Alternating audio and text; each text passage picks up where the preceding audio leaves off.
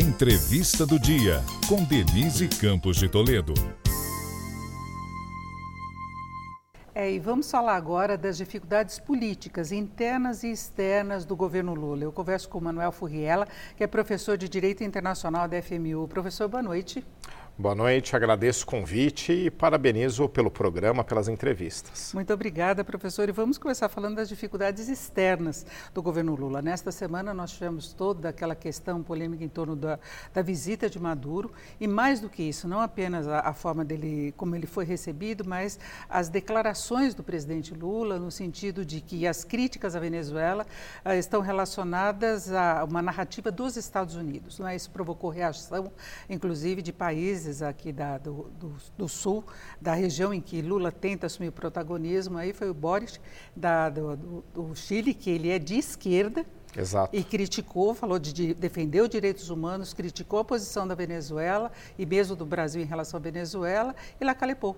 Do Uruguai, que é de direita, e também fez a mesma crítica. Isso coloca em risco o suposto protagonismo que o Brasil poderia ter numa unificação maior comercial, uma força maior de toda a região, não é? Sem dúvida, né? Um dos discursos do governo, já em campanha, era que o Brasil ia reconquistar seu protagonismo internacional, principalmente aqui na região, já que o Brasil, por uma classificação internacional, ele é potência regional. Então, o que é potência regional? Aquele estado que tem uma zona de influência, né, nos seus estados limítrofes. Não é uma grande potência como os Estados Unidos, por exemplo, obviamente, mas ele tem um poder internacional. Então, essa reunião, para a qual foram convidados 10 chefes de Estado, com o presidente Lula 11 países diferentes, né, serviria para uma primeira articulação aqui na região, para quê? Para discutir as grandes questões internacionais, para tentar uma integração subregional e também para que em outras pautas, como por exemplo a de negociação do acordo com a União Europeia, esses estados estivessem em conjunto. Mas infelizmente ela foi mal organizada. Primeiro, tratou-se diferente todos os outros chefes de Estado em relação a Maduro, privilegiando-se ele. Só ele foi recebido com tantas pompas e circunstâncias. E aí, de uma circunstância de amizade mesmo. Né? Exatamente, de um tipo de relacionamento diferente com os outros. Isso não se faz nas relações internacionais. Então, você convida os outros chefes de Estado e você não tem um tratamento isonômico. Então, já começou o erro daí.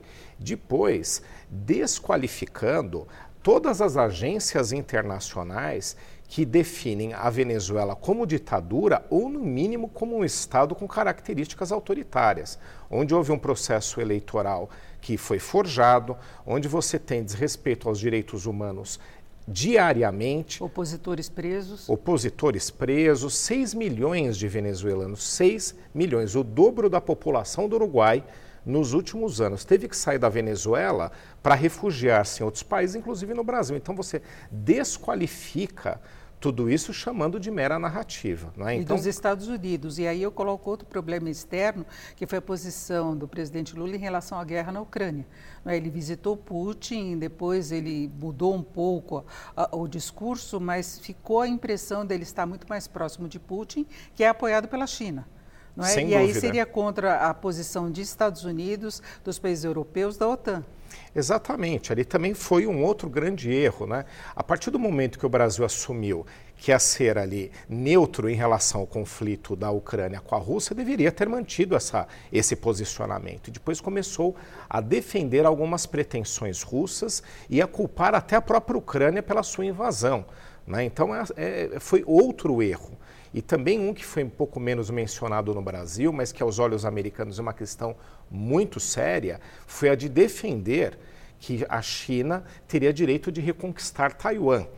Né? Então, essa também é uma posição que não competiria ao Brasil fazer, que causa um desgaste internacional gigantesco. Há uma estratégia de semicondutores a favor de Taiwan que envolve os Estados Unidos e o Brasil não teria nenhum motivo de favorecer um dos lados.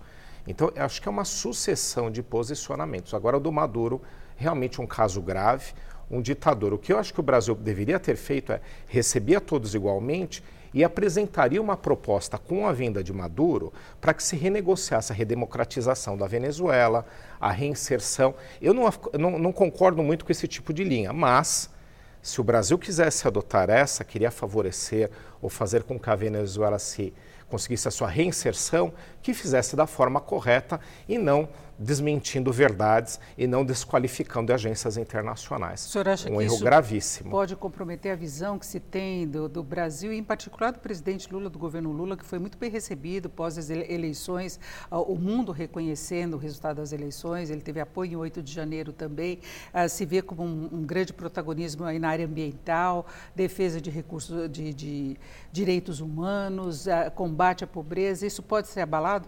Sem dúvida, vai manchar a imagem dele. Nas outras 2 gestões, apesar de ter alguns percalços, não foi nada tão grave quanto nos últimos meses. Em geral, ele conquistou um protagonismo, uma presença internacional, ele tem apreço por essas pautas, ele tem o Celso Amorim, que é um dos quadros mais experientes do Itamaraty. Agora, nesses últimos meses, realmente, eu tenho certeza que ele se desgastou. Tanto é verdade que você trouxe aqui declaração tanto de um presidente de direita, que é do Uruguai, que é um parceiro importante para o Brasil, quanto um de extrema esquerda, que é o do Chile, totalmente contrários a essa forma então, como foi conduzido. Não é ideológico, é uma questão de respeito a aspectos democráticos e direitos humanos. Agora, professor Furriela, a gente falou dessa questão ambiental, que o Brasil é visto com bons olhos, especialmente pela posição do governo Lula. Temos o Ministério do Meio Ambiente, agora o governo vem sofrendo derrotas internas exatamente nesta área. Nós tivemos aí nos últimos dias avanços de pautas num ritmo superior às que nós tivemos no governo Bolsonaro, que defendia essas pautas. E o governo atual é contra essas pautas e teve marco temporal avançando, mudanças aí na formulação aí do Ministério do Meio Ambiente, e o governo está meio contra a parede, agora nos últimos momentos de prazo para aprovação da PEC da reforma ministerial. Sem aprovação até amanhã pela Câmara e pelo Senado, se volta atrás a composição que era do governo Bolsonaro. Mas tem essa questão ambiental muito atingida, não é? Sem dúvida, houve uma diminuição das atribuições do Ministério do Meio Ambiente e uma sucessão de derrotas. Uma um pouquinho anterior, muito também importante, às pautas do governo, envolveu o marco regulatório do saneamento básico. O governo federal tentava aprovar alterações na medida, não estou aqui discutindo se eram ou não necessárias ou adequadas, mas de qualquer forma era uma pauta do governo. O ponto aqui é que não há uma articulação política eficaz e não dá para a gente associar a falta de recursos para emendas parlamentares.